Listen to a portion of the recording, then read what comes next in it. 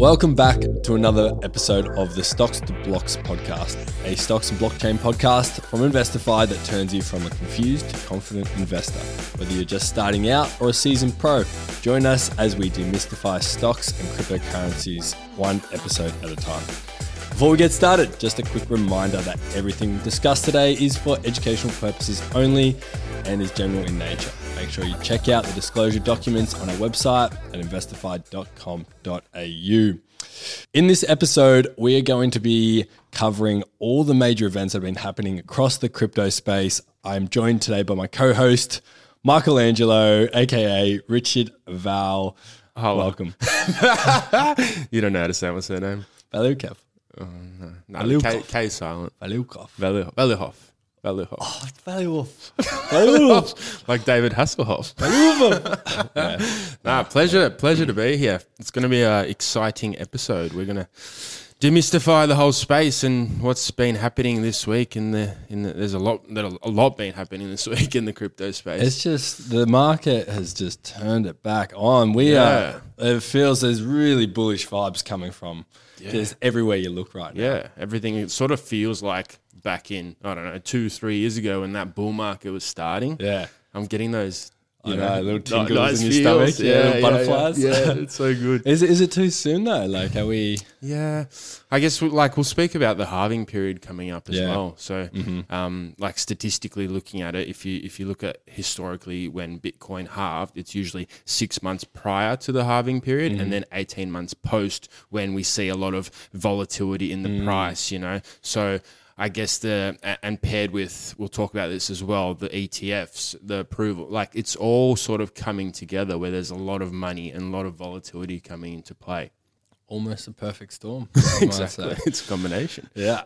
All right. So let's get into our first major story. This is one that's sort of developed over the last 48 hours. And this is, let's just start off. Ethereum's just going nuts. What's happened? Yeah. So Ethereum's been sitting at that 1,600 to 1,800 USD mark for quite some time. It's just been floating around. But over the last sort of 48 hours, BlackRock filed a spot Ether ETF.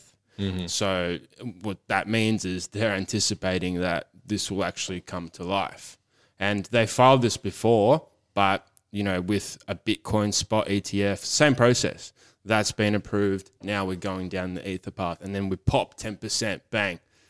That's it. What, 2,100, I think it's sitting around. Yeah, 2,100. It's crazy. Yeah, literally just teleported. Yeah, it's literally just been, one of those, Ether's just been one of those ones, that guy that's poking the stick. Yeah. Like, do something. Yeah, exactly. Solana's popped off, 400%, like Bitcoin's up 120. You got all the other major counterparts just, Yeah. And we've been sitting there, we've been recommending it on our platform, all these altcoins popping off, and the money does shift. It goes from Bitcoin. So Bitcoin will go up if you look at the cycle of how the money flows, the money flow. So money goes into Bitcoin, then it flows into Ethereum, and then dribbles down into the other altcoins. So that's what we're kind of seeing here at the moment. So eGold, AVAX, they're all just popping off as well.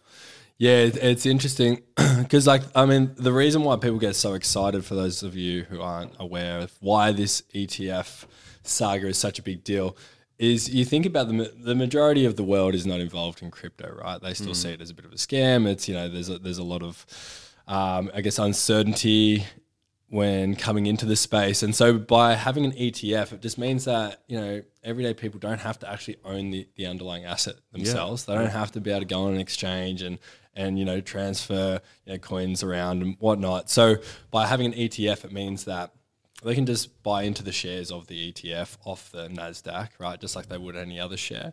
And they can have, access and, they can have that availability of crypto assets. So it's, and so what happens is the more that the demand for these ETFs go up, the more that these major, institutions like BlackRock need to keep buying Ether, right? So they're taking more Ether off the market, which, sends the price skyrocketing there as well. So this is what we're seeing at the moment.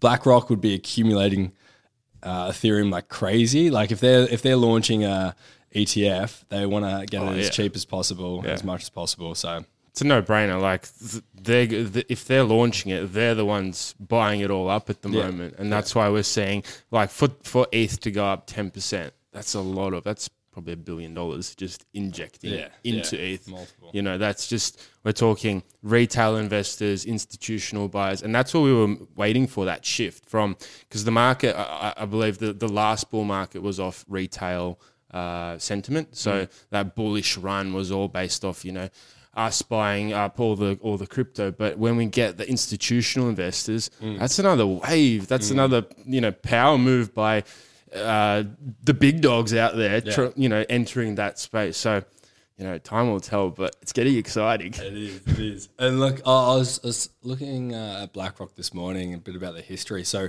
yeah, BlackRock are the largest asset manager in the world, right? So they, but what they've done historically is they're the ones who bought all the farmland. They're the ones who bought all the bonds. They bought all the real estate. They bought all the gold. They bought all the Bitcoin. Now they're buying all the Ethereum, right? As well. So like when they see a trend starting to occur, they just go in. They go in hard. Yeah, trillion-dollar asset fund. Like they run the world. They literally run the world. So. And sensitive topic, but you know, they in Ukraine, they just invested. Well, they've got the contract to rebuild the whole country. So it's like a $400 billion contract. What? Yeah. Who's got the contract for that? BlackRock. No way. Yeah, so they're pumping that whole construction space into Ukraine. Damn. Yeah, so if you guys research, do a bit of Googling, you'll find a bit more info on it. But essentially, they are running the world at the moment. And by them launching this ETH and ETF and filing for this application, it means like this is bullish, guys. All right. So don't sit on your hands at the moment. Stay active in the space. That's what we've been telling our whole database. All right. So yeah, look, and what was interesting as well, it wasn't just Ethereum, but it was this.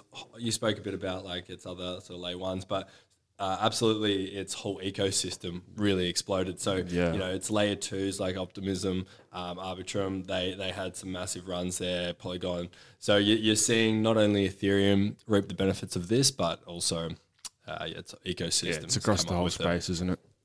Absolutely. All right, so let's move on to the next story, and this is one of the biggest Bitcoin geezers in the space. Geezers. Michael Saylor. What's he up to? No idea. We're actually seeing him today. Yeah. Yeah, we're going to the virtual stream. Australian CryptoCon. Yeah. Shout out to Australian CryptoCon. ACC. And Michael Saylor's going to be speaking there. Yeah. Virtually. We'll meet him. Yeah. In the metaverse. So Michael Saylor was he's been DCAing, dollar cost averaging into Bitcoin for pretty much the whole existence of Bitcoin. He's got a company called MicroStrategy, and they've been accumulating it. They've been buying it at 16K, 30K, 60K. He just keeps buying it because he just got so much money, you know, to spare. But essentially, the big news coming out overnight is that he's in a $1 billion unrealized profit. So what does unrealized mean? Unrealized means that he hasn't sold into like a stablecoin or fiat, so he hasn't realized the profit.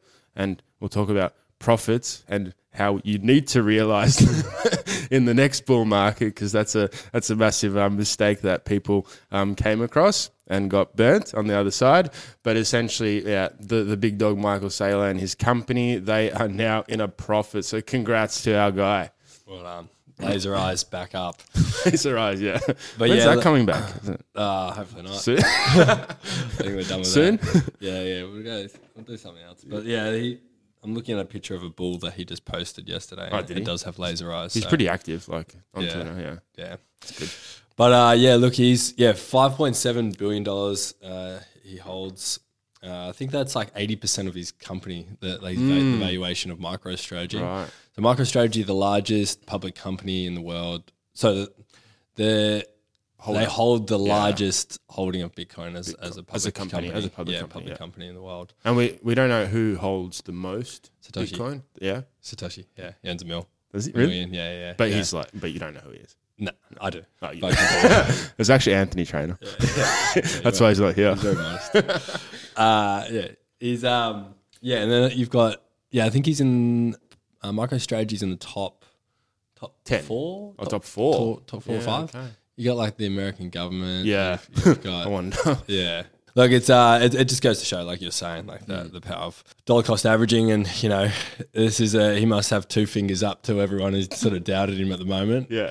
Going because I'm sure he would have copped yeah. so much heat. Like, Yeah. it was a ballsy move, very ballsy. Like putting it in such a new and fresh asset class, like just dumping his company's value in there. It's been like a pretty sad or depressing like last sort of 18 months. It's just been, we've had so much dead weight, bad energy around this whole space.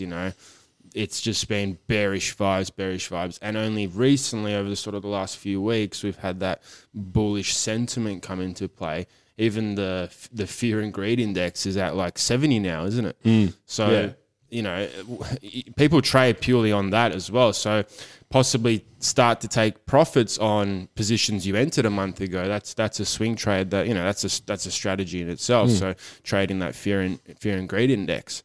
Depends how long you hold. How long you're holding for. But that's fear and greed is definitely a great simple strategy. Spot on. Well, let's talk now a little bit about the halving that's coming up. So what are you seeing there?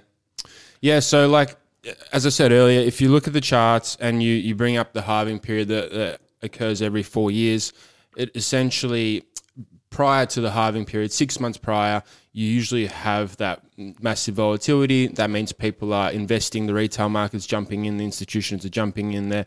They're accumulating in order to make a profit during the halving period. So the statistics, historically, if you backtest, and we teach backtesting, it's looking at previous data to predict future data, right? So if you look at 6 months prior, and the halving period is coming in May next year, around there. 6 months prior, we're sitting around that start of that 6 months period. So the market will move. There will be a lot of shaking and baking, as you can see on the screens. It's all green, and then post the halving period as well. Now, we are only basing it based on historical data over the 15-year period of Bitcoin's life. But, anything can happen. We're not saying it's going to be all bullishness news. Something can go wrong, or it might not happen the way it happened before. Anything, we're emotions here. It's psychology. But looking at previous data, it's pretty obvious to see what will happen, what we can predict at least. Yeah, it's playing out very very closely to what we sort of thought it would. Yeah. It's funny, just like time and time again, these cycles just are playing out. It's nuts. Supply and demand, isn't it? Yeah. And you've also got like Q4 historically in the crypto space is always the best quarter of the year. Like you've got Christmas rally. Yeah, you got the Christmas rallies. November's a killer year. Yeah. October, Pumptober, whatever you want to call it. Yeah. Always has historically been quite a solid month. So these 3 months has really contributed historically. So that could be, playing a part. We may see it dwindle off a little bit in Q1 next year, but it's I don't know. It's definitely got a lot of bullish vibes in there. If you lay out like the whole 15 years, you typically see like 70% of October, November, December is usually a green period. Yeah. So statistically, it's whether it's to do with the halving, as you said, or if it's just those months, we'll see. We'll see. I thought it was a bit early. I still thought it was pumping a bit earlier than what I thought. I thought it wasn't going to really kick off till next year. But it's whenever you don't expect. Yeah, exactly. Yeah, everyone's probably just sitting there. No one's talking about it, right? Still, yeah. So, still very. There's still not a lot of noise about. I went and got an acai bowl this morning and started talking crypto to the guy that was serving, and he just wasn't interested at this stage. Exactly. But I'm like, start to get interested. Get active. I was in Fiji last week or the week before, and I was just interviewing people on like around the resort, just guys who worked there, and most of the guys, I just wanted to see, what's on the other side of the world. What's it? Does anyone know about Bitcoin? Does anyone trade it? And they didn't trade it, but they knew about it. most of them, and most of them thought it was a scam. Yep. Which is So what do they say? They're not interested, or no, or they've been scammed, and then well, you see, like they're in a third world country, right? So like when they get when an opportunity comes up online about making quick money, like they're a lot more susceptible for falling for these types of scams, and so which is really sad because they're the people who you least want to fall. I know. You obviously no one to fall for a scam, but like they're already struggling, and they see this as a ticket, a way out. And this is why there's just a real lack of education over there. Yeah. And what's the education piece, isn't it? That's what it comes down to. If they were educated and had a private wallet to store their crypto, or they didn't click on links that got them scammed. If you knew it wasn't like get rich quick sort of scheme. It's. But anyway, we're going to go back to Fiji and run some educational courses. Nice. I think. Yeah, so let's do it. I'm pumped about that. All right, and look, so just a couple of quick fire points around the space. Solana's just been going absolutely haywire. Yep. A couple of reasons. One is they've got a new, because there was a heap of outages, right? And this put a lot of people off. The whole network kept collapsing. Yeah, they it was did collapse down, a and few times, that just shows that the tech wasn't quite ready for the amount of adoption that they were saying, and so it threw a lot of people's trust off.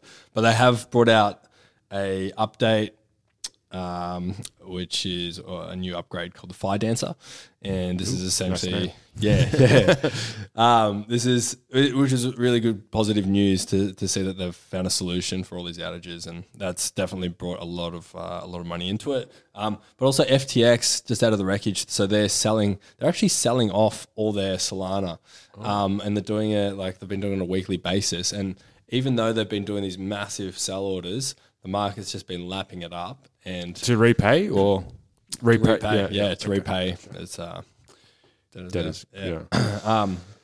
and so it's been lapping that up. So the money that they're selling off, so the Solana they're selling off, is meant to run out over the next week or so. Yep. So they reckon that when they stop selling, the sell pressure is going to be gone and things are just going to absolutely rocket. So there you go. And it's all and Solana's got a big community, and that is what typically drives the price as well. So getting around Twitter, Telegrams, sitting behind these communities and actually seeing like how active they all are, that's, I think, super important as well. A lot of Solana bulls. Yeah, volume. And what, VRA? Yeah, VRA, so Veracity. Look, I've been talking about this one for, 2 years now. Longer. I've been, in the boys' ears, get around. We've been talking about it in our community. We entered, at low levels. I think like there's 2 zeros on it, but 002520. Now it's at, just hit 008. So, 4x, 5x, we're sort of hitting to that range, and it's got some levels to break through. But the major thing I like about VRA is that they're real world tech. So it's an ad tech, so advertising technology using blockchain and open ledger, and it's just transparent. And if you compare it to something in off the blockchain, off crypto topic, there's a company called Double Verify on the NASDAQ, and it's it's utilizing the same concept, same principles without using the blockchain, and they're a $4 billion market cap company. So VRA at the moment's about 70 mil, and people are comparing it to Matic, people are comparing it to, or Solana, whatever it was in its infancy, to then potentially do a 10x, 100x. And if we reach that $1 billion market cap, that's already 13x, 14x. It's not bad returns.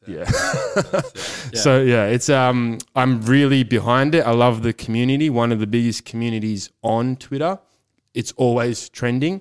So it needs a little bit of a push, but that's one hot topic, hot coin token that I've been talking about for quite some time. There you go. But well, I heard a quote. On-chain is the new online. Okay. Yeah. So like, it's a lot of. It's kind of like the upgrade from dial-up to broadband. Yeah. They're saying is which it's a big call to think that it's going to make that big of a difference. Yeah. But I mean, there's there's a lot of interesting projects being built right now. That's got to really shake up. Yeah, well, now I believe it's we're at the same period of internet users from the year 2000. So if we compare the pair, we're sort of in that discovery phase. And I think in the last bull market, we would have flushed out a lot of retailers, a lot of angry investors. They'll be back. But you'll be back. You'll be back, but institutional money this time. So, you know, this run could be much, much, much bigger than the last run. Who knows? A lot more Asian money as well. Yeah. Risk and look at the risk to reward. Like, say if you're investing, I'm not that heavy on Bitcoin because I don't see the risk to reward in Bitcoin. So, you know, if Bitcoin even goes to $500,000 a coin, a token, yes, that's a great reward, but I'd rather sit in altcoins like a VRA, Ethereum, all the others, because I see a larger potential with what I'm investing in. Fair enough. Unless I've got, you know, a couple million that you can drop in like Michael Saylor every month, then it's a safe investment. This is not saying that Bitcoin is a bad investment whatsoever, but I get that. People got different risk tolerances. You've got a high appetite for high risk and like jumping off cliffs. You do, but you do wear a parachute sometimes. Quality. Good on you.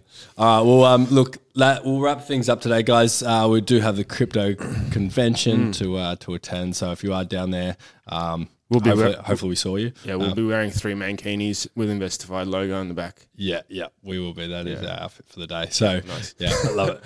All right, guys, thank you, Rich. Great chatting with you, mate. And until next time. See you guys.